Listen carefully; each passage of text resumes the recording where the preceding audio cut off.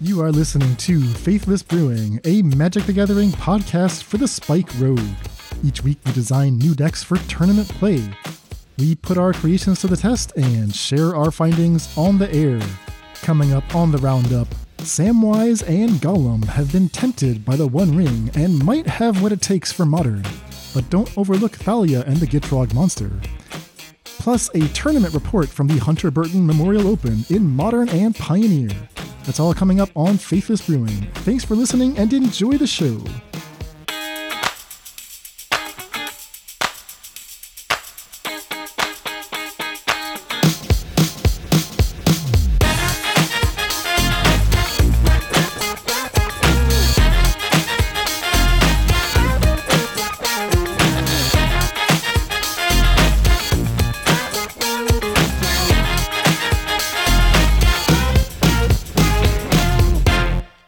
Welcome to the Faithless Brewing Podcast. I am David Robertson. We are recording this on the first day of spring, and I am, of course, joined by the Faithless Brewer himself. He is Cave Dan Online. Daniel Schriever, the CEO himself. What is going on, my friend?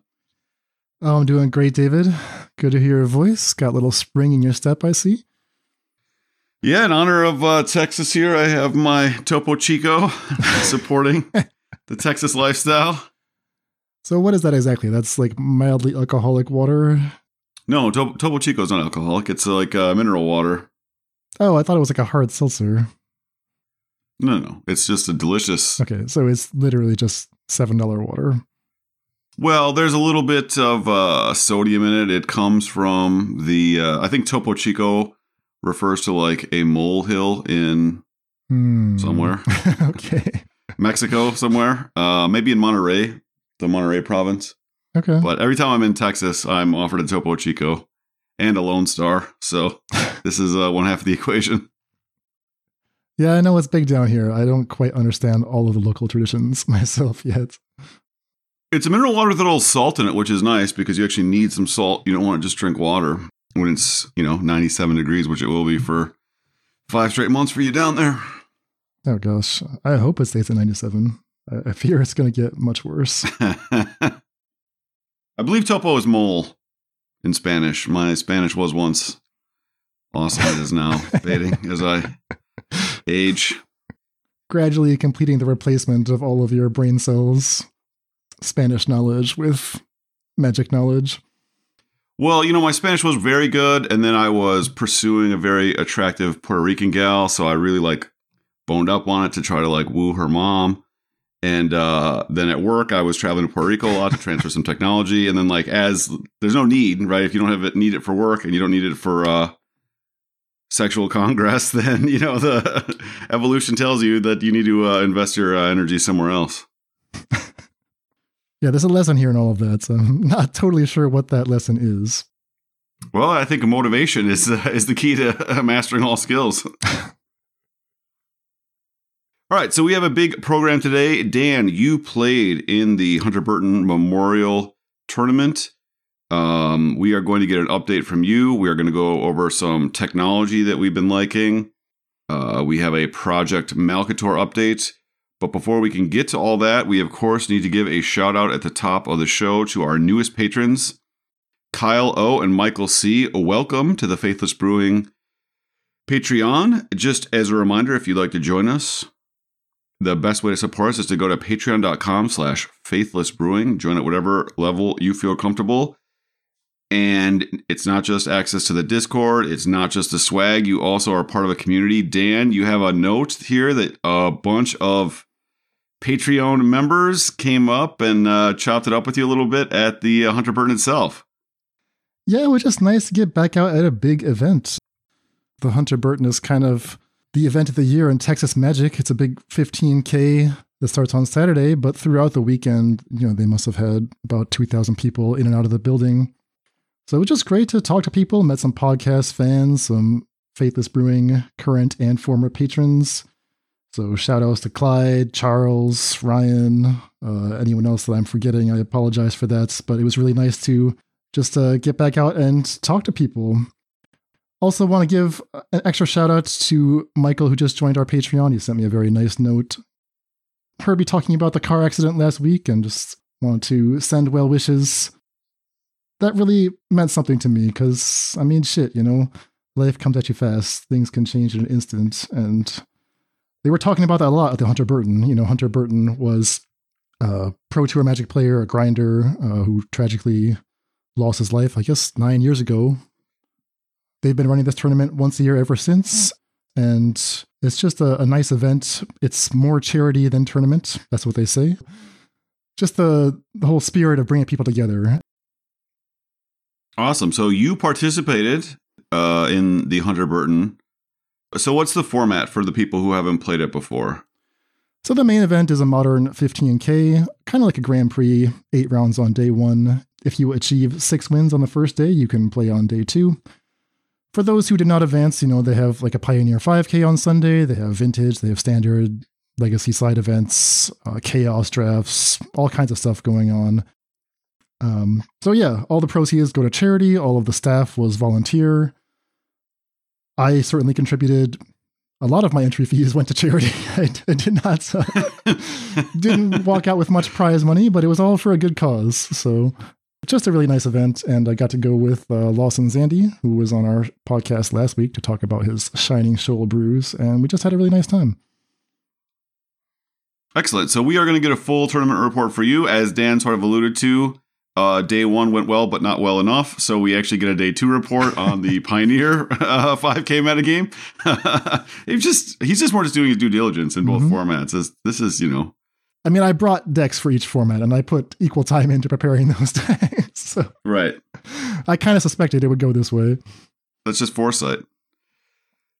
We will walk through that. First, we just have a few quick cards we want to hit. They did do, I don't even know what they do these anymore. These, it's not the preview season for Lord of the Rings, but it is the introduction to the Lord of the Rings to kind of wet your whistle.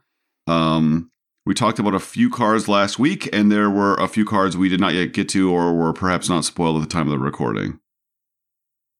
Exactly. So Lord of the Rings is a supplemental set that will be legal in Modern, the first of its kind, that will be legal for tournaments in Modern, but not for Pioneer. So these cards that we'll talk about here may impact the Modern metagame in some small way. We'll talk about Reprieve first. 1 and a white instant, return target spell to its owner's hand, draw a card.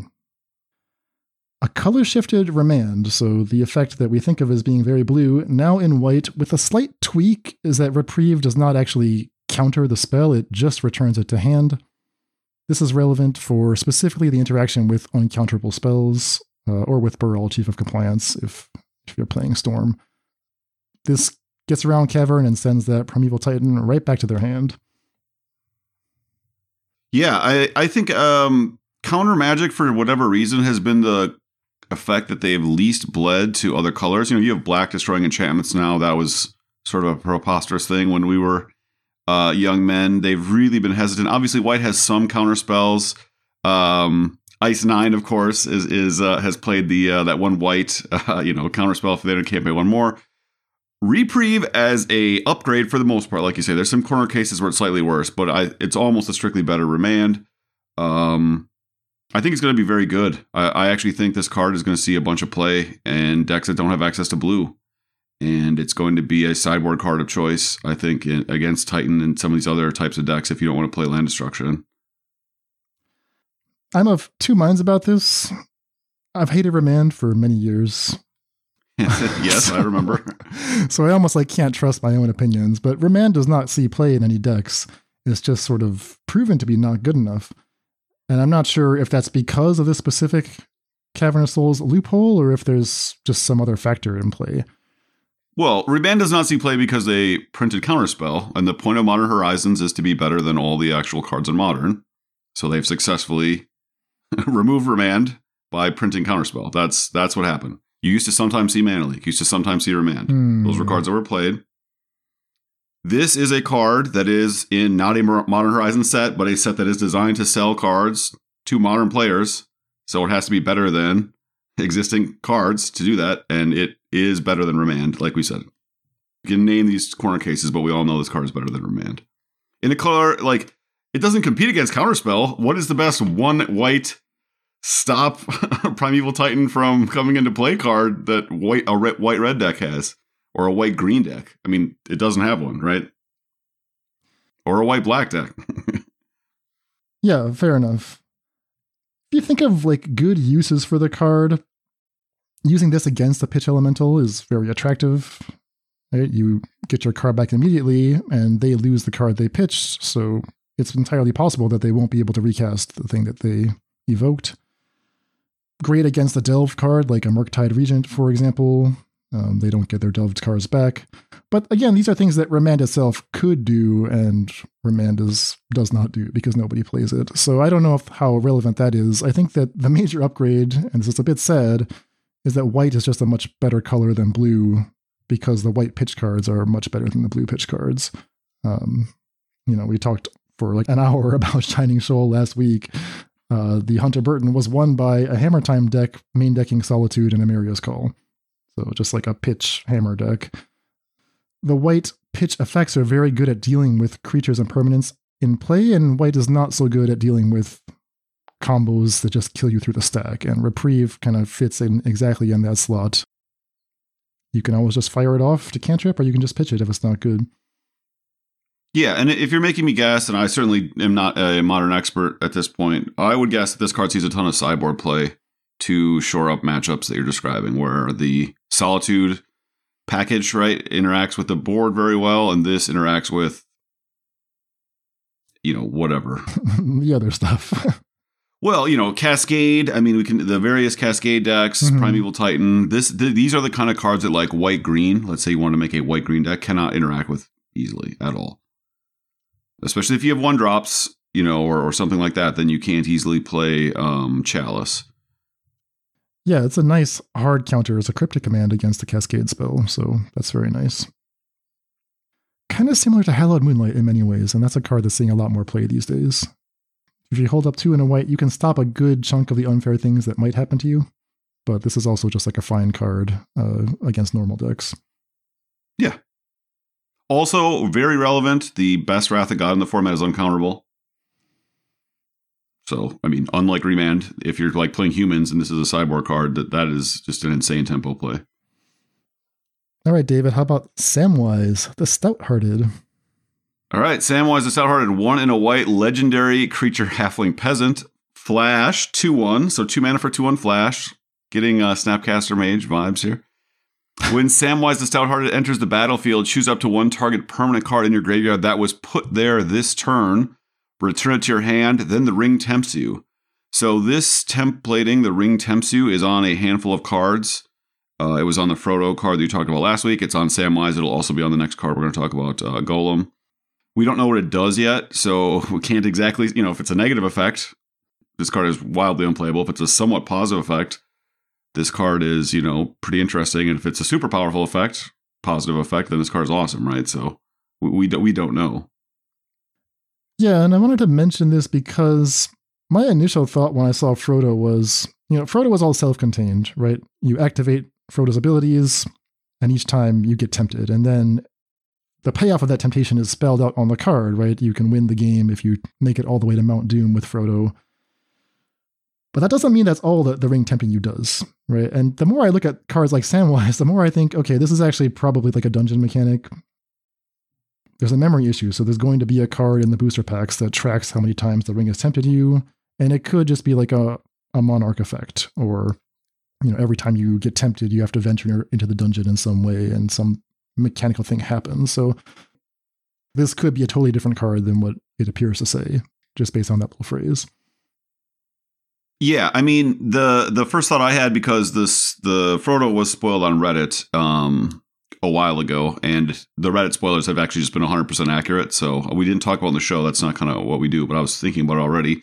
I had the exact same thought you did, that, okay, it's a thing that you count, and then, but what kind of struck me is how weak that would make the Frodo card if that's all it did. Right. You just had to level it up and then do combat damage with this one card 4 times. Just like, what is going, so that can't be right. So yeah, that makes me think that it actually does something somewhat positive, and the degree to which it's positive, right? It just say it's at the level of entering into a dungeon. That's not particularly powerful. The new dungeon they made is much more powerful, right? So you see just minor level ups like that can make a huge difference on a card. Pure speculation, but something that I think Judge Rob in our Discord suggested was it might be a combination of losing life and or self-milling for every time the ring has tempted you in a game. Like each turn you got to mill one each time you've been tempted. I'm going to latch onto that because that's what I want. That's actually extremely powerful. And I please hope that that's what it turns out to be. Because that would make Gollum insane. Milling yourself for one? I hope it's not that. I hope it's like a thing that affects the actual board. Yeah, this is the shooter mechanic. I don't want anything that goes into play. No. I want something to move a series of cards from one zone to another. Exactly. I want the temptation to be like each turn you have to mill one for each time you've been tempted this game. So it's like a escalating self-mill. And then draw 2 cards for every 1 mana draft common that you have in play. Exactly. So apart from all that, the main part of Sam, 2/1 flash ETB rebuys a permanent that died this turn. So little echoes of Brought Back, little echoes of Renegade Rallier. In Modern, you can always get a fetch land. You can get a Solitude back if you evoked a Solitude. So it's not too hard to turn Samwise into a clean 2-for-1, as long as you have some use for the 2/1 body after that. You can do cuter things too, like Ghost Quarter is a very interesting card to get back if you're in like a Tax's Shell. Samwise can protect your Leonin Arbiters, protect your Stoneforge Mystics, protect your Thalias or whatever. Makes your Aether Vials a little bit better as they just have more stuff to do. So that's a potential home for it. Yeah, I even have a note here. You know, they banned Ren in 6 because of how good it is with Wasteland. This plus Caracas with another vial in play is... Oh, gosh. Ren and 6ing, a Wasteland every turn. Now, obviously, they can kill the creature. No one has to explain why this is worse than Ren and 6. But Ren and 6 is so good, it's banned. Oh, that's really nasty. I did not. So that, just something to think about. Caracas is a white land for people who don't know. It taps for a white, and then it can tap to bounce target legendary non-land permanent. And strictly better planes for those of us. I think I had one for many years. I think it's super expensive now, right? $200-$300. But yeah, there's a bunch of legends. If they have come into play effects, again, if every time it comes into play, the ring tempting does something more than milling, maybe even the milling, we're kind of in business, right? If you can trigger this over and over again with your vial on 2, because you want to vial in your Stoneforge Mystic, you want to vial in your Thalia. So yeah, maybe there's something there. We have to see. It's just so hard for us to speculate if we don't know what the actual mechanic does. I think it's close to playable though. That's what I'm saying is even with the ring being neutral or vaguely positive, I think this is like actually close to being on the level. I believe that Caracas was in the file for MH2. Sam Black said that his first day on the job as consultant, he crossed that out. Said, "Get the crap out of here. We're not having Caracas in Modern." It was going to be the box topper, and I think he was correct to get that out of there. A little cleanup. Caracas only vouches legendary creatures, not legendary permanents. It says legend on it. So, of course, at the time, people didn't know if that meant you could bounce a legendary land because Caracas is legendary, but legendary creature. Anyway. Interesting. Well, our next legend is Gollum, Patient Plotter. 1 and a black legendary creature, Halfling Horror. When Gollum, Patient Plotter, leaves the battlefield, the ring tempts you. Activated ability, black and sacrifice a creature. Return Gollum from your graveyard to your hand. Activate as a sorcery. It is a 3/1 creature for 1 and a black. Doesn't seem like a card that would matter, but I will take literally any excuse to talk about Crabvine. So I've engineered this episode to just like seed Crabvine information throughout the 60 minutes or whatever. I lost a match that I shouldn't have lost. I mean, shouldn't have. I didn't think I was going to lose, but the problem was I had 2 Stitcher Suppliers in play and I could not kill them. Crabvine doesn't play any sacrifice effects. Dread Return is banned in Modern. So there really isn't much you can do in terms of like cards with flashback or cards that you can just put in your graveyard that will enable a self-sacrifice. I think Rite of Oblivion is really the only one that comes to mind, unless you want to count like Lava Dart. You can Lava Dart your Stitcher Supplier, I suppose. So I was thinking about this, like, that would be kind of nice if there was some decent card that could kill my Searcher Supplier. And Golem does that. It's not great, right? You have to do it at sorcery speed. But the 3/1 body isn't nothing, right? That's half of a Vengevine right there. And, I mean, who knows? Who knows what the Ring Tempting You does? Does it self-mill? Please say it self-mills. It is also interesting, all these cards being, let's just say borderline playable at this point. You're just going to have a bunch of cheap legends, right? I mean, we know that they printed a lot more legends recently. It sounds like there's going to be, a rare golem, an uncommon golem, maybe a mythic rare one. There's going to be multiple versions of Frodo. We know there's going to be multiple versions of Gandalf. At least the Hobbits we would expect, and even Merry and Pippin, to be relatively cheap.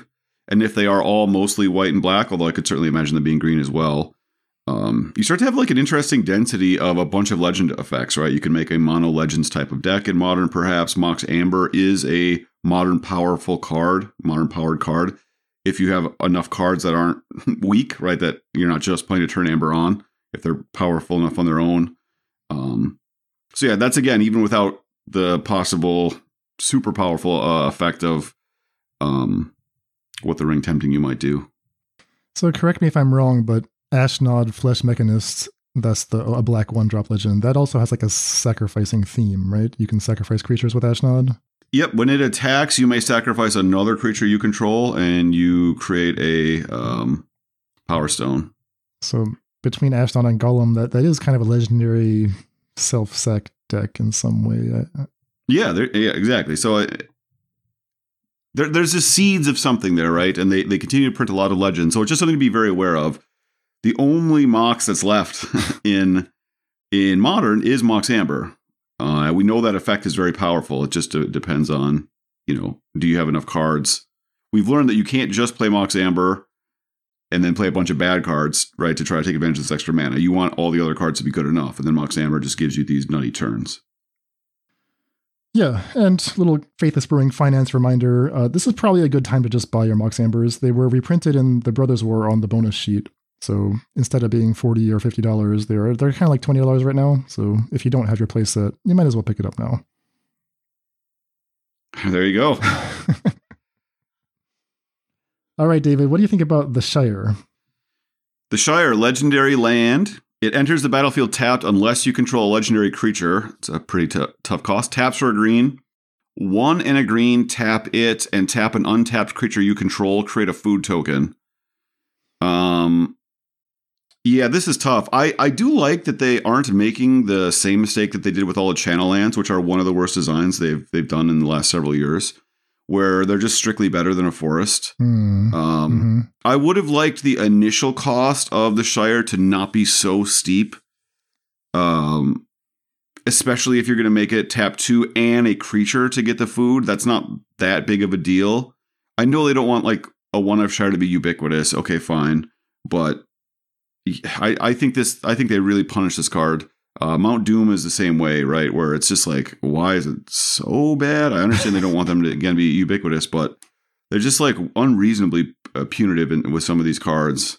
And it's like, oh, random channel land like Boseiju is just way better than a forest. It's not even close. You have to put 1 in every green deck forever. It's just so weird. So you're talking about coming into play tapped, right? Not how much the activation costs. I'm saying because the activation cost, which I think is very reasonable, I think that's perfect. Okay. You should make it easier for it to come into play tapped, because it's making a random food is just not powerful enough for most people to even play it, because it's not a fetchable land. It does mess with most modern mana bases. It's not even like a card that, for instance, Titan, which plays all these utility lands, they wouldn't even play this card because it does so little. It just seems so strange to also add this hugely punitive clause to come into play on tapped as well. So there is one food deck in Modern, sometimes called Asmo Food or just red-green food. It had a pretty good showing at the Hunter Burton. Aspiring Spike, who is a Texas native, he brought red-green food, and I saw a couple of people playing it, played against one of them, and that person started off 5-0 and made day 2. So it's a real deck, kind of off-the-radar deck. So there is some suggestion that, why not put the Shire into a food deck? Asmo with the legends, you can get the whole farm to table thing where, the food is grown right there in the Shire and then served up in the kitchen. I don't know if that's worth it. Like, Gingerbread Cabin does the same thing, and there really aren't that many Gingerbread Cabins in most food decks because it's just too punishing if it's tapped early. So I think you would probably want to max out on more cabins before you started playing the Shire. That being said, it is always good to get that bonus food. I mean, that can be the difference between 2 activations with Asmo and 1 in a turn. So it's definitely not a bad effect, but I'm not sure. I'm sure someone will try it. I don't think it will stick. No, I mean, you're only playing 4 legends in the whole deck also. So, well, and this can't cast it. I mean, it can't cast the 1 legend you have. So even if you play it tapped on turn 1. True, but I mean, Asmo is like the key card. So you play 4 green finale to make sure you get it. In any case. Well, you better hope this isn't your second green source to cast your finale onto. Exactly. Lastly, Tom Bombadil. Do you have any love for Tom Bombadil?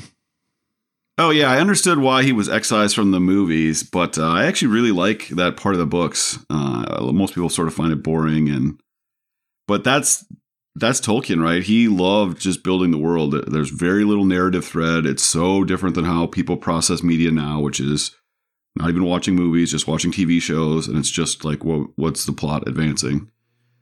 This card is super well designed. I think it's super cool. I don't think it's anywhere close to the power level of Modern, but I love what they did with Tom Bombadil.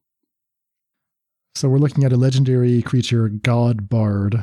Costs Wooburg, white, blue, black, red, green, and it's a 4/4 creature.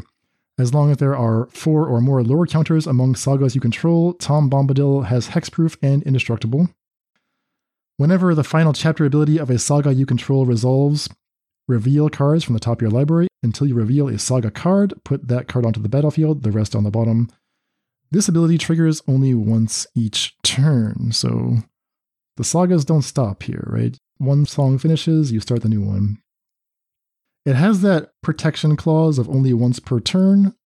That's very important because of the read ahead mechanic, so you can just read ahead immediately to chapter 3 and get another Tom Bombadil trigger, but only once per turn. Yeah, sagas are the fixed planeswalkers. I've been very, very complimentary of them, on this podcast for like a year and a half plus. They've really leaned into sagas being very important. The sagas that flip into creatures, specifically Fable, but even other ones in Standard, have seen a ton of play.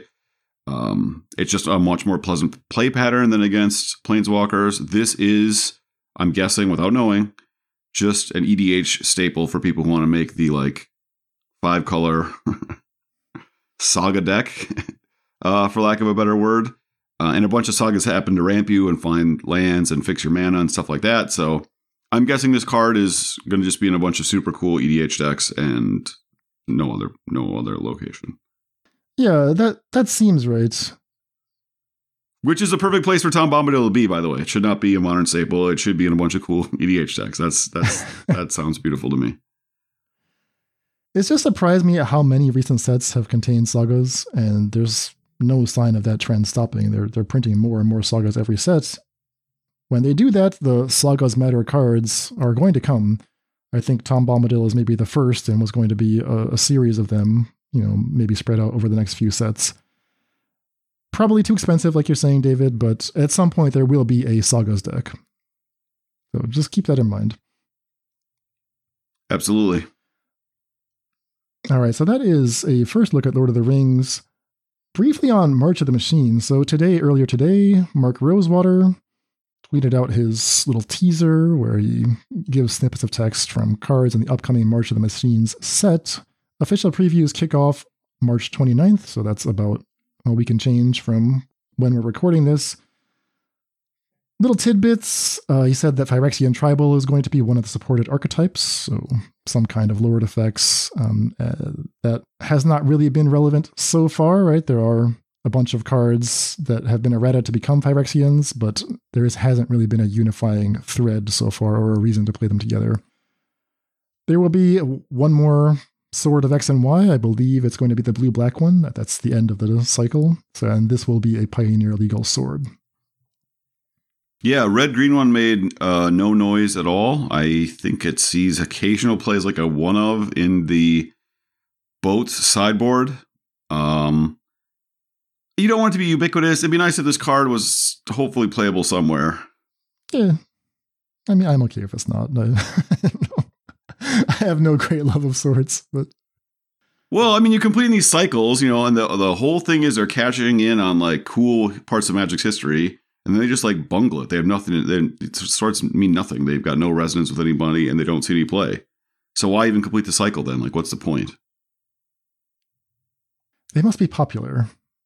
I can't explain why. They were. So no new cards yet from March of the Machines, but I did want to ask you, David, about Thalia and the Gitrog monster. We kind of skipped this one because I didn't think he was going to make the cut for Constructed, but you've had maybe a change of heart. You actually just sent me a very interesting list that you brewed up yesterday with this legendary team up. Yeah, so I saw this card. I made a note. I don't think I recorded the episode right after this was released and said, this is basically a skip along with the other 4-mana one that like shut off activated abilities and gained them. I forget who that was a combination of. Drina and Linvala, I believe. Yeah.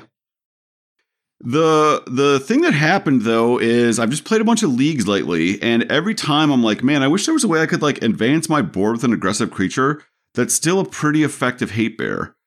And this card is actually really well positioned. You came to a sort of similar conclusion, I think, unbeknownst to you. You just came about a different way, which was Dan, when I was at work, sends me a message. He's like, we should be playing 4 Demolition Field and 4 Field of Ruin in our list because people are playing so few basic lands. Yes. What are all the threats that are colorless in Pioneer? This is something we should think about.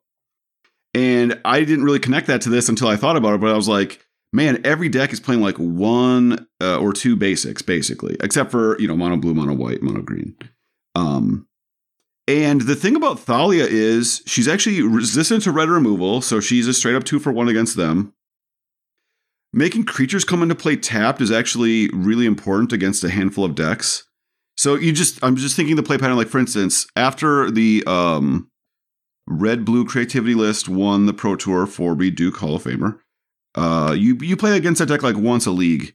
So if you cast Thalia, let's say on turn 3, you cast Sylvan Caryatid and then Thalia. They have one card that can stop it from coming down. They play 4 2-mana of the bad mana leak. So if they don't do that, they don't have a single red spell that can kill it. They have to spend 2 cards to kill it. Other than that, they play 1 or 2 basics, so every land comes into play tapped. And then even when they combo, they can't kill you that turn with Thalia in play. Their creature comes into play tapped. And so it's like a full time walk there, not to mention the fact that it may be time walking them every turn on putting lands into play. And then even if you think of like Shieldred, they'll often attack you with their 2/2 Goblin because they have a 2-mana 3 damage spell. So you often like, do I want to block with Shieldred here or not? Because it lets them kill Shieldred for just spending 1 card. This just kills the 2/2. So they've got their extra treasure at the cost of just losing their 2/2. It doesn't do anything. And they still have to spend 2 cards to kill your Thalia. That's just one deck. So the card Thalia and the Gitrog monster, it's Siege Rhino mana cost 1 white, black, green for a 4/4 human frog horror. First strike and death touch. You get an extra land play each turn. Whenever Thalia and the Gitrog monster attacks, sack a creature or land, then draw a card. So that is the Gitrog half. And then this hate bear text, creatures and non-basic lands your opponents control enter the battlefield tapped. That is Thalia text, and if I'm not mistaken, that exact line of text is currently available on the 2 and a white Thalia from Shadows. Yes, exactly. You've seen white decks play that as a sideboard card. It's good against control decks, for instance. The problem is it dies to 1-mana removal spells from everything, and it dies to stomp. So it isn't efficient at dealing with huge amounts of decks as a main deck card. I think it's still an okay sideboard card. But this is also a real threat. The other thing is, if you're playing in a deck with Sylvan Caryatid, a lot of times those decks can flood. You're not playing Fable to fix your draws, and you're not playing the 3/2 that makes a blood, so you don't get to filter as much. This fixes that problem. Like even the turn you play it, okay, Sylvan Caryatid on 2, play this on 3, play any of your MDFCs tapped, just because you can play them. It's not like Growth Spiral, so all your MDFCs are just free land plays at that turn. And then every turn it just turns any of those random cards into anything else. So if you're looking for a Thoughtseize, it goes and finds it. It can attack into anything. I've been fooling around with Kefnet a lot as a 4/5 blocker. It was incredible.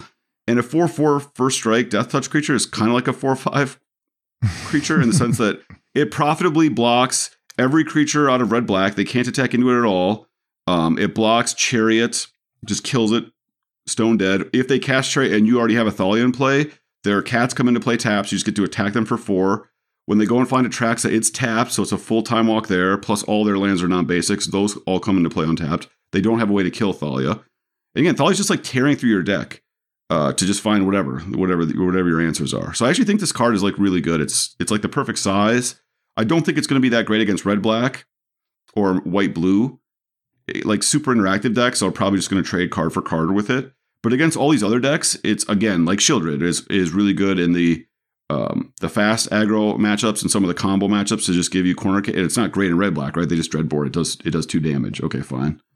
But if it's unanswered in the same way that Shieldred is, it's actually super powerful. I think it's literally like against the Atraxa deck, the Neoform Atraxa deck. They can't kill it. Every land they have comes into play tap, so it delays probably Atraxa by a full turn. And then when Atraxa comes into play, it comes into play tap, so they can't block that turn. So you almost get it's almost a double time walk against them.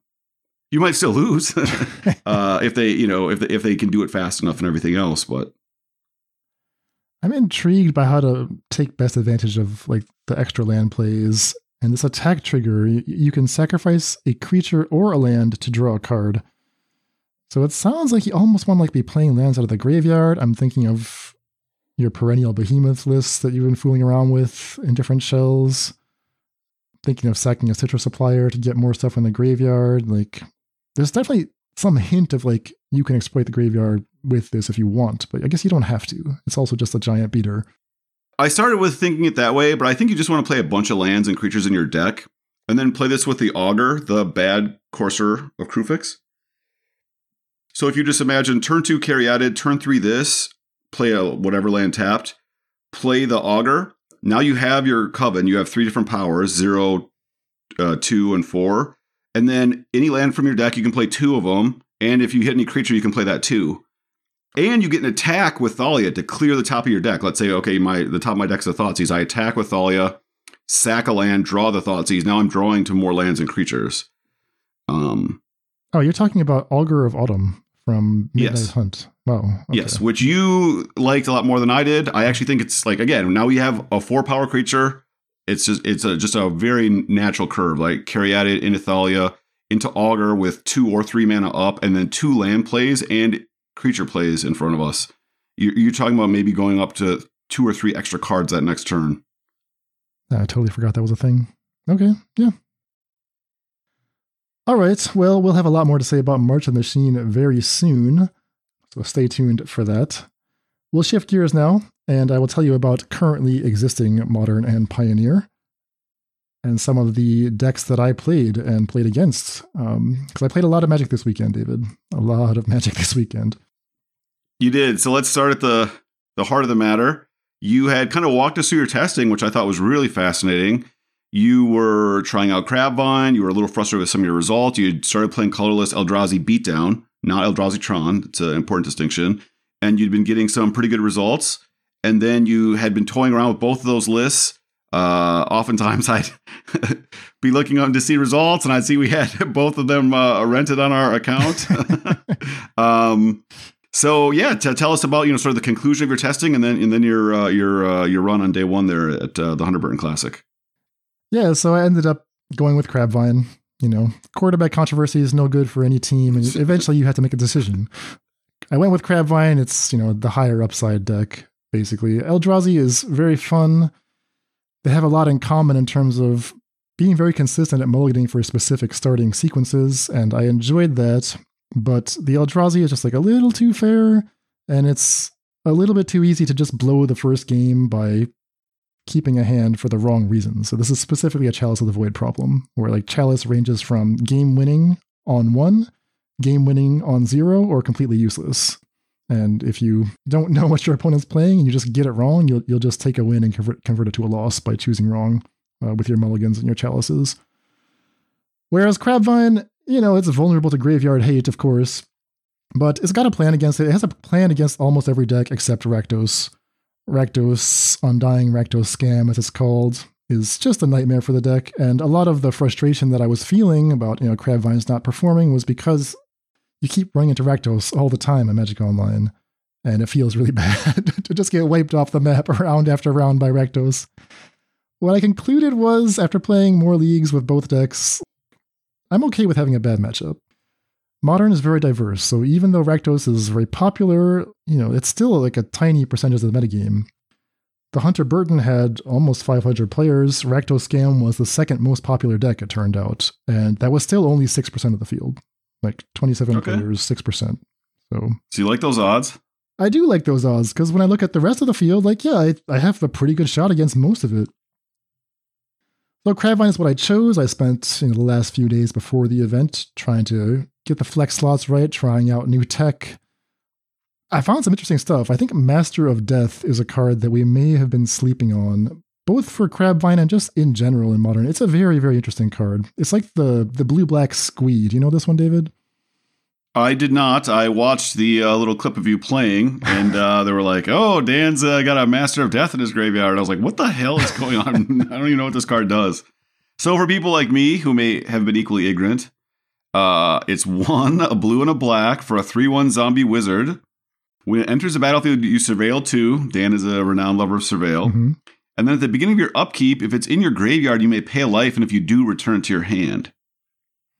So that's that Squee Goblin Nabob text. You do have to pay a life, but in exchange, you get a much better creature.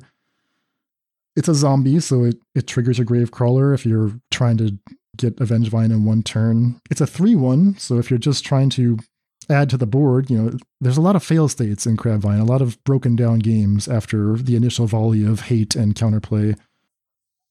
And more importantly, and this is why I put the card in the first place, it's a blue card that just comes back to your hand. So one of the biggest discussions that just keeps going around and around in like the Crabvine communities, the Crabvine Discord, is Rotting Rats a good card? Or like, it seems so weak, maybe we should just play Haunted Dead instead, or Stitchwing Scab. These are much bigger effects. And the problem with those, the reason they are not better than the Rotting Rats, is that you really don't have extra cards in your hand. Like I've outlined before when Anthony Manito was on the show, like you have to mulligan super aggressively with this deck. You have to be willing to just snap off mulligans again and again and again. And I'm routinely starting at 5 cards, starting at 4 cards. Those hands are not going to have extra things to just give away to the Haunted Deads. So that's what initially got me thinking about it. And it kind of had that same problem where everyone assumes Force and Negation and Subtlety are your best interaction pieces in games 2 and 3, but they've got that problem where you often just won't have a blue card to pitch to them. So that's why I put the Masters in. I tried as many as 3 copies in some leagues just to make sure I would always have something to pitch to my Force or my Subtlety. And it worked. It didn't always work, right? Sometimes you would just have to pitch whatever you had to survive the key turn and then pick up the Master later. But I was impressed at how even in those situations, the Master contributed meaningfully to the team, just as a 3/1 that surveils 2. And so just so people are aware, your sideboard has 3 Subtlety and 2 Force of Negation. So bringing in these free blue counterspells is a big part of your sideboard plan in certain matchups. Yeah, absolutely. I mean, you could play more forces. You could play 3 or 4 Force. You could play 4 Subtlety. I've messed with the numbers a lot. So 1 Master is what I played, main deck, and it was pretty good all weekend. Other bit of new tech, I played 1 Bait Hook Angler over the 4th Gravecrawler. This is just like a blue Gravecrawler. Not a zombie, but it's importantly a cast trigger for Vengevine. In the sideboard, I decided to give Haywire Might a chance. I'm not sold on this card. It's, of course, very good. The idea being that it's a disenchant, it kills Leyline on the Void, it kills Blood Moons, it kills Urza Sagas, and it's a creature for your 2 creatures for Vengevine plan. It's just not efficient, right? It does cost 2 total mana, and one thing that kept coming up was that it does not kill Unlicensed Hearse. Oh, if they can crew it. Exactly. And I actually don't know how many people are aware of this. I had a very interesting game where I was pretty behind against a Jund player with Unlicensed Hearse. Drew the Haywire Might, realized that the most likely way to win the game is to just put on a big show, right? Act all yes, slam down the Haywire Might and be exile your Hearse and then make another play and just try to kind of scam them into forgetting that they can crew. I decided not to do it. It just kind of felt disrespectful, but it occurred to me that was much more likely to actually win the game than, just killing the Urza Saga, which is what I ended up doing. Because actually, I don't know if he would have seen that play or not. Yeah, I think you have to do it, man. People don't realize that. Yeah. You don't have to make a big show of it, and you don't have to make a play right afterwards. I mean, I don't think you're scamming anybody. It's a legal target when you're sacrificing Haywire Might. Yeah. I would have been embarrassed if they'd seen it, and then I would have to explain that I was actually disrespectfully trying to trick them, and that I knew that it was not going to work. But anyway, that's Haywire Might. So I tried that over my trusty natural states. I played 3 Haywire Mites in the sideboard. And finally, there's the option to trim any number of Gravecrawlers, Narcomoebas, etc. for additional flex cards, and I talked in previous weeks about all the cards I was interested in trying, but I gotta give credit to Lawson. As we were debating these final slots before the tournament, he was just like, what's wrong with Narcomoeba? Narcomoeba is good, right? Like, why not just play 4? And I think he's absolutely right. Like, Narcomoeba, while not impressive, is just an important contributor to all of these little bonuses we like to get, like the gaze that finds the Narcomoeba and the Prized Amalgam. It's just such an important card for Prized Amalgam. However good you think that flex card is going to be, it's probably not better than the 4th Narcomoeba, at least in game 1. So I played all 4. Finally, there was this question of, like, do you play basics and how many? And this has been a long-running argument I've had with other Crabvine players. Anthony Menino was famously playing 3 swamps and no islands. I insisted on putting an island in. Now I'm coming for that second swamp, right? That second swamp has been screwing me time and again. I don't think we need 2 swamps. I think it's like actively bad to have 2 swamps. I want 1 swamp, 1 island, and I want an extra blue-black dual land. Because you do self-mill quite a lot. You're often keeping 1 land hands with Otherworldly Gaze, and swamp does not help you in those scenarios.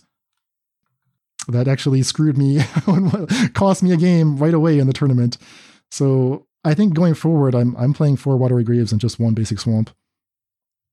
So I have made like some improvements, I think, to the list. And yeah, I actually kind of like where the deck is at. In the tournament itself, I came up just short. Got to 5 wins, 5 and 2, playing for day 2. They called us up for a feature match at that point. I don't know why they didn't pick undefeated players. I think they just wanted, they wanted people to see blood. So one of these players is not leaving the feature match area alive for day 2. It was against Murktide. It was a very interesting match. I'll put a link to the Hunter Burton stream with a timestamp in the episode description. So I do recommend watching it. Really interesting back and forth games. Unfortunately, there were only 2 games because we used up the entire time. In our first 2 games, there was just no time to even start game 3, and so we ended in a draw that eliminated both of us from the tournament. I didn't keep track, but watching it didn't seem like it went that long. How long are the rounds at the Hunter Burton? I agree. Normal length? Yeah, they're 50-minute rounds, 50 minutes. And I also felt like it passed really fast, but because it's on stream, like you can check, it's exactly 54 minutes of gameplay time plus a 4-minute judge call because I forgot a trigger. So yeah, I was fast forwarding through chunks of it, but I can only watch so much self-mill before I get very excited. I didn't think anyone was playing slow. No, I didn't think so either. It was definitely 50 minutes of play. They were just like complicated turns with a lot of mechanical actions to resolve. A lot of connive triggers had to happen. A lot of surveilling had to happen. It was a great match. It's a shame that we couldn't actually bring it to an actual conclusion. Did either of you propose stepping aside so that someone could day 2, or?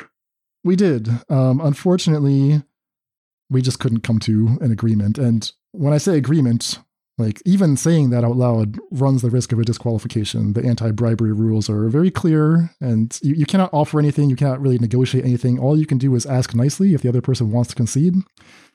The judge is right there the whole time. So like the more you say, the more you run the risk of like accidentally disqualifying yourself. So there's a kind of limited like how much you can persuade someone, if that makes sense.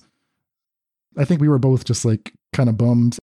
The round ended kind of as a surprise. Like I talk about this in my tournament report, which I'm going to put up at faithlessbrewing.com. There was no clock in that room. Like it was a very secluded area out of the way of the main hall. We had no idea how much time had passed. I don't think the judge watching our match knew either. Just like at some point as we were starting game 3, someone rushed in and said, wait, your time's up. Put the decks away. And that was it. Yeah, I think you guys were shuffling. Exactly. The announcing team was like, yeah, these guys, I don't think these guys realize like how little time is left. I didn't realize there's no clock in the room, so that's interesting. No, there was no clock at all. Yeah, time had not come up at all. And, they said we were on a different timer because, right as the actual round started, we were taken away to this secluded room and they said, don't start yet, wait till we give you the go-ahead, et cetera, et cetera. So it just had a different feel to it, and it was just a surprising way to end. Anyway, played a lot of great Magic with Crabvine, and I'm feeling good about the deck. I think I'll run it back the next time I have a Modern event. All right, any other observations from the Modern scene? So I do want to talk a little bit about Lawson's deck. Lawson was on last week talking about his Shining Shoal testing. He made a few changes. He put the Chancellor of the Annex back in, and the reason he did this was because it turns out that Hank the Obese, the Magic Online player Hank the Obese, kind of pioneered this mono-white shoal humans, just so happens to be like an Austin, Texas native. So he's in the same city as us, and he had seen our episode go up and got in touch with Lawson. They discussed a bunch of options, and he managed to convince Lawson that the real way to scam people with this deck is to play a turn 1 Ragavan backed up by the White Chancellor, which sounds filthy. They shouldn't be allowed to get away with this, right? Like turn 1 Ragavan, and also your next spell costs 1 extra to cast. And sure enough, when Lawson put this together, he immediately started off his tournament that way and sent me a screenshot, or actually a real camera shot of he's hard cast his Chancellor on turn 4 because the Ragavan went uncontested and just made 3 treasures. So yeah, I mean, that seems to be where he landed on that. He started off 3-0, got some great wins, and unfortunately just hit 3 bad matchups after that and got bounced at 3-3. But I'll put a link to his list as well. And of course, he's always happy to chat about what he's thinking about this and other decks too. Yeah, that Chancellor is one of those super high variance cards, right? Like in your opening hand, it's amazing. If it's your first draw, it's a little like some of those other cards where it's like, man, being in my 7th card instead of my 8th card is a really big deal. It is, and I think that's why he moved off it initially, but he cast it a bunch of times throughout the tournament. Yeah, if it's castable, I mean. It's not supposed to be cast, but it can be cast off of Fable. Right, so that was a new addition to the deck, Fable the Mirror Breaker and Ragavan, so the work continues. So that's Modern. Shifting gears, Sunday, for those of us who drew our way out of day 2, there was a Pioneer 5K, and I came prepared. I assembled Neoform Atraxa, the deck that we talked about last week, right? This is a new, more refined take on the list that you'd sketched up, David, weeks ago, right? Just the all-in Atraxa deck. I'd tried that. I added a bunch of interaction to it, but we were still using the Grisly Salvage plus Arcane Proxy package as our extra copies of Neoform. It turns out that you'll just get a much smoother experience if you replace Arcane Proxy with Founding the Third Path. I think maybe Todd Anderson or people who were in his community had been working on this a lot, and they put up a bunch of great results. So this deck sort of exploded onto the scene in the last week. With Stubborn Denial main deck, that was another big innovation, so that you can kind of get a hard lock after you Atraxa them. So this is the deck that I wanted to just try. I just experience it for myself. Put it together, made a couple tweaks, played the Pioneer 5K, and, I kind of hated the deck, to be honest. I felt like it was not nearly as good as advertised. You didn't like the deck before when you went 4-1, so... Exactly. I mean, I've been told that this version solved problems, right? That it was very sleek and that, once the Atraxa's down, you're just going to win. But that's not true. There were multiple matchups where I got the Atraxa down and I was still dead on board. Like, they had a Priest of Forgotten Gods and I was just dead on board. Priest is just waiting to kill the Atraxa. Another player was playing a Humans deck and they had a bunch of Reflector Mages, which killed all my Delve creatures. Very embarrassing. Oh, yeah. That's brutal. And then if I had even gotten the Atraxa down, it would have killed the Atraxa as well. The blue-white control player was just like waiting for me. They're just salivating, waiting for me to cast Neoform. They've got, the Dovin's Veto is just like stapled to their forehead. They're like, go ahead. Anytime you like, you can cast the Neoform. I'm like, okay, fine. I'm not going to do that. So yeah, there were a lot of blowout losses. I started 4-2, ended up 4-4, but despite, winning half the matches, the losses were not even close. I just got destroyed over and over again. It is worth noting that there's been additional variations of this deck that have, I don't know if they're better or worse. They've readopted Grizzly Salvage, which makes sense because the card is insane. And now they're playing Soul Flare as one of their delve targets. So you have the backup plan of like Soul Flare with the Zatalpa. Some people are even playing Striped Riverwinder, which is a hexproof creature you can cycle for 1 blue. So in theory, you can create like a 4/4 double strike vigilance creature. You don't have lifelink to grant unless Atrax is actually in your graveyard. You have no way to get it back, and Atrax has a bunch of keywords. I haven't been that impressed by that, but it's just another thing you can do. I do think the Grizzly Salvage is a super powerful card, so going back to that is interesting to me. Yeah, that interests me as well. I haven't tried that yet either. You have to give up on a lot of the interaction, right? Like that Soul Flare build is only playing Otherworldly Gaze, it's not playing Consider, and I don't think they're playing Fatal Push. I think they're only playing Thoughtseize. They're not playing Push. They're playing some number of Collective Brutality. Yeah. Some of them are even playing like a 1 of Commune the Gods. You're just trying to get a density of 2 mana cards you can play with your Founding the Third Path, which they're maxed out on. I think Founding the Third Path is the key card. I think it's the best 2 mana card. It also helps you find Neoform from your graveyard.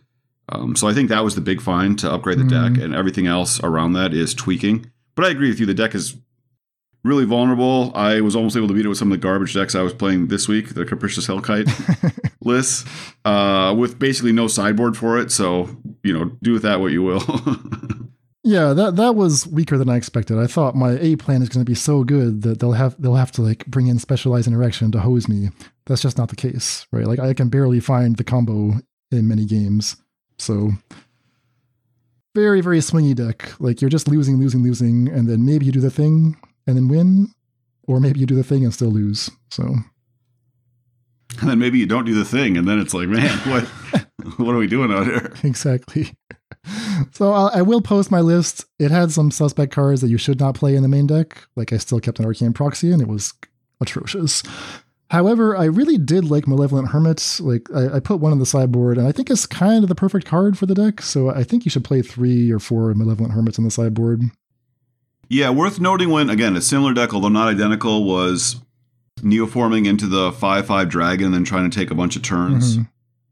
Their sideboard plan was like 3 Hermits, 4 Thoughtseize or something. So I actually think like Hermit is also Grizzly Salvage hit. Or the Grizzly Salvage, okay, you don't want to put it in play. You can just cast the backside from your graveyard, and then they can't counter your Neoform. Exactly. So it has a ton of applicability. Yeah. The 2/1 is a beatdown. Like it has those planeswalkers. The card is very good in these types of shells. Agreed. And briefly, I do just want to give a shout out to 2 of the cool decks I faced during this Pioneer event. One of them was also playing Founding the Third Path. This is a Dredgeless Dredge list, or as I would call it, a Crabless Vineless Crabvine deck. Can you do this in Pioneer? You can still play Prize Amalgam, you can still play Narcomoeba. You don't get Vengevine, obviously, and you don't get Gravecrawler.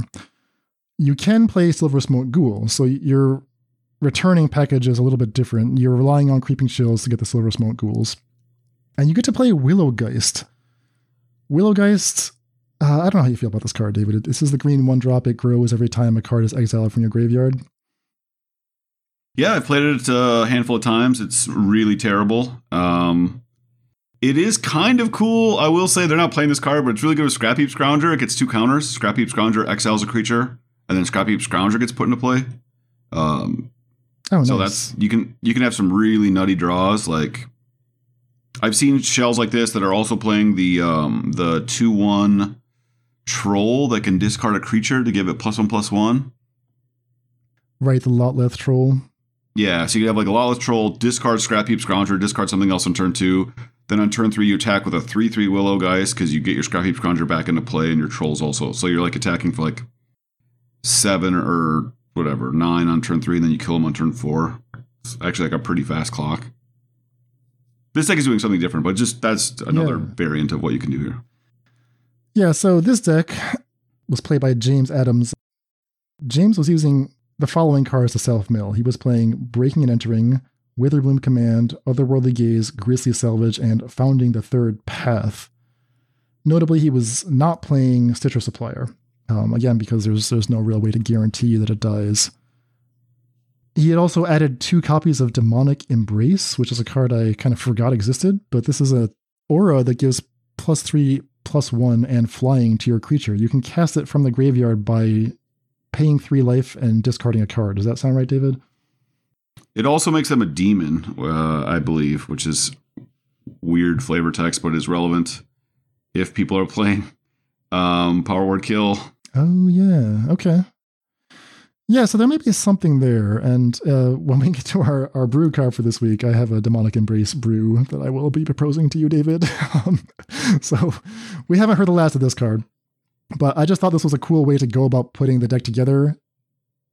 It also led me to make one of the worst plays in my recent career. I just completely blew myself out, and I did not understand what had happened until it had already happened to me. So picture this scenario. Opponent plays Willowgeist on turn 1. Pass it back to me. I have a Fatal Push, so I just play a land and pass. Turn 2, opponent casts Witherbloom Command, where they mill themselves for 3 to try to hit a land, and they choose Drain 2 life. So they don't hit any lands off the Witherbloom Command. So the Geist just stays a 1/1, they attack for 1. So I'm looking at my hand, I'm like, all right, they're clearly playing a Dredge. There's a Prize Amalgam in the graveyard, whatever. Might as well just fire off this push now because, I'm going to have to push that thing eventually. So I push. And he says, okay, that's fine. Go to my end step, return the Silver Smoke Ghoul. And I'm like, what? He's like, what do you mean you return the Silver Smoke Ghoul? And he's like, well, the Willowgeist gains a life when it died. And I'm like, it does? So it turns out it gives you life when it dies. Equal to its power, right? Equal to its power. And I'm like, well, that's just 1. He's like, well, yeah, but I also drained you for 2 with a Witherbloom Command. I'm like, oh my God. What? I had no idea this was going to happen. So I inadvertently gave him the Silver Smoke Ghoul, which then brought back the Prize Amalgam. Amalgam. So I went from facing a 1/1 to facing 6 power on turn 2 for no reason at all. I had no idea this was going to happen. So read the cards. Reading cards is important. It's fun. It's healthy. And it may help you avoid disastrous misplays like that. That is pretty funny. Well, Willowgeist is pretty good if it's doing stuff like that, I guess. Exactly. And just briefly, I also want to shout out this 5-color humans deck that just obliterated me. They had Reflector Mages, which were very embarrassing for my Delve creatures and Atraxa. But it was a 5-color humans, and we haven't seen a lot of 5-color lately, I feel like. It's been a minute since people tried to make the 5-color tribal mana base work. Yeah. They were not, however, playing Mantis Rider. Instead, they were using Reckless Stormseeker, a very powerful card, as we've seen from the red-green boats deck. So that became the red splash. They were also splashing a single copy of the 2/2 Haste Samurai for 1, the Reinforced Ronin, which happens to be a human. And they were saying that's actually pretty cute with your 1-drops. So at 1 mana, you have Experiment 1 and Hopeful Initiate. Hopeful Initiate has training, and it's usually pretty hard to grow that thing quickly. Interesting. But with the Ronin, you can grow it immediately, right? You can immediately attack with a 2/2 haste on turn 2, train up the Initiate. And then the Ronin does more cute stuff with giving you as many extra counters on your Thalia's Lieutenant as you need. It lets you control day and night very easily. And if none of that's working, you can just channel it. So it was actually pretty cute. And I was pretty impressed with the deck. This is a collected company deck, so all kinds of shenanigans are possible.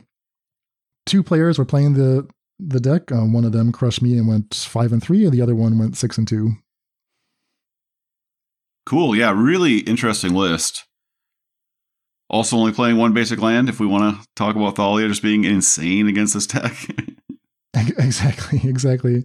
It was just a good reminder for me that I may need to update my understanding of what creatures are available in humans. I completely forgot about the Stormseeker. They were playing 3 Anointed Peacekeepers main, which is a card that I see play, but I haven't really thought through what it does for the format or what it does against the metagame. And apparently it's quite useful. It's better than Elite Spellbinder. It lets you tax abilities. It lets you name cards that aren't currently in their hand, and it's just a bigger body. Yeah, I don't know if it's always better, but especially in a deck with Charming Prince, I don't know that it's 100% better, but I think it's an argument. You should consider both. Yeah, that makes sense. Yeah. So those are some of the decks that I played with and against this weekend at Hunter Burton. I had a great experience. Just great to be back out in the crowd, battling with fellow magicians. Yeah, and what'd you say, 500 people showed up? That's really cool. For the main event in Modern. Probably 2,000 overall, just for the various events. And is this in Dallas, or where is this? Yeah, in Dallas. Convention Center in Dallas. Okay. Not very many masks in the crowd, I have to say. I think I was one of the last breed of the people who wear masks at these giant events, but it is what it is. Well, I notice you're not sick right now, though. That's true. That's true. I'm feeling healthy and strong. I went to a 3-year-old's birthday a couple weekends ago, and I thought about wearing a mask, and I was just like, oh, man, it's just neurovirus city. Yeah. There's just like random little kids sitting on my lap and like sneezing into my mouth, and I'm just like, oh, God, like touching all the pizza and the chips. And oh, gosh. Yeah. Yeah, exactly. Their mothers are insisting that I hold them. It's just like, yeah, just going to miss a day of work. There's just no doubt about that. All right. Well, thank you to Mr. Schriever for the incredible tournament report. Hopefully anybody else who enjoyed their time at Hunter Burton can talk about that in our Discord. Love to hear any more stories. That's all the time we have for today. Our next episode, which should be out on Friday, is going to talk about our misadventures with the Capricious Hellraiser and our new card of the week, which is Unctus, the Grand Metatect. Until then, take care. Deck lists for this episode can be found at our homepage, faithlessbrewing.com. And tune in next time for new brews with Unctus Grand Metatect in Modern and Pioneer. Support for this podcast is provided by brewers like you. Join the Faithless family and help support the show at patreon.com/faithlessbrewing for Discord access, bonus content, and more. That's all for today. Stay safe, and we'll see you next time.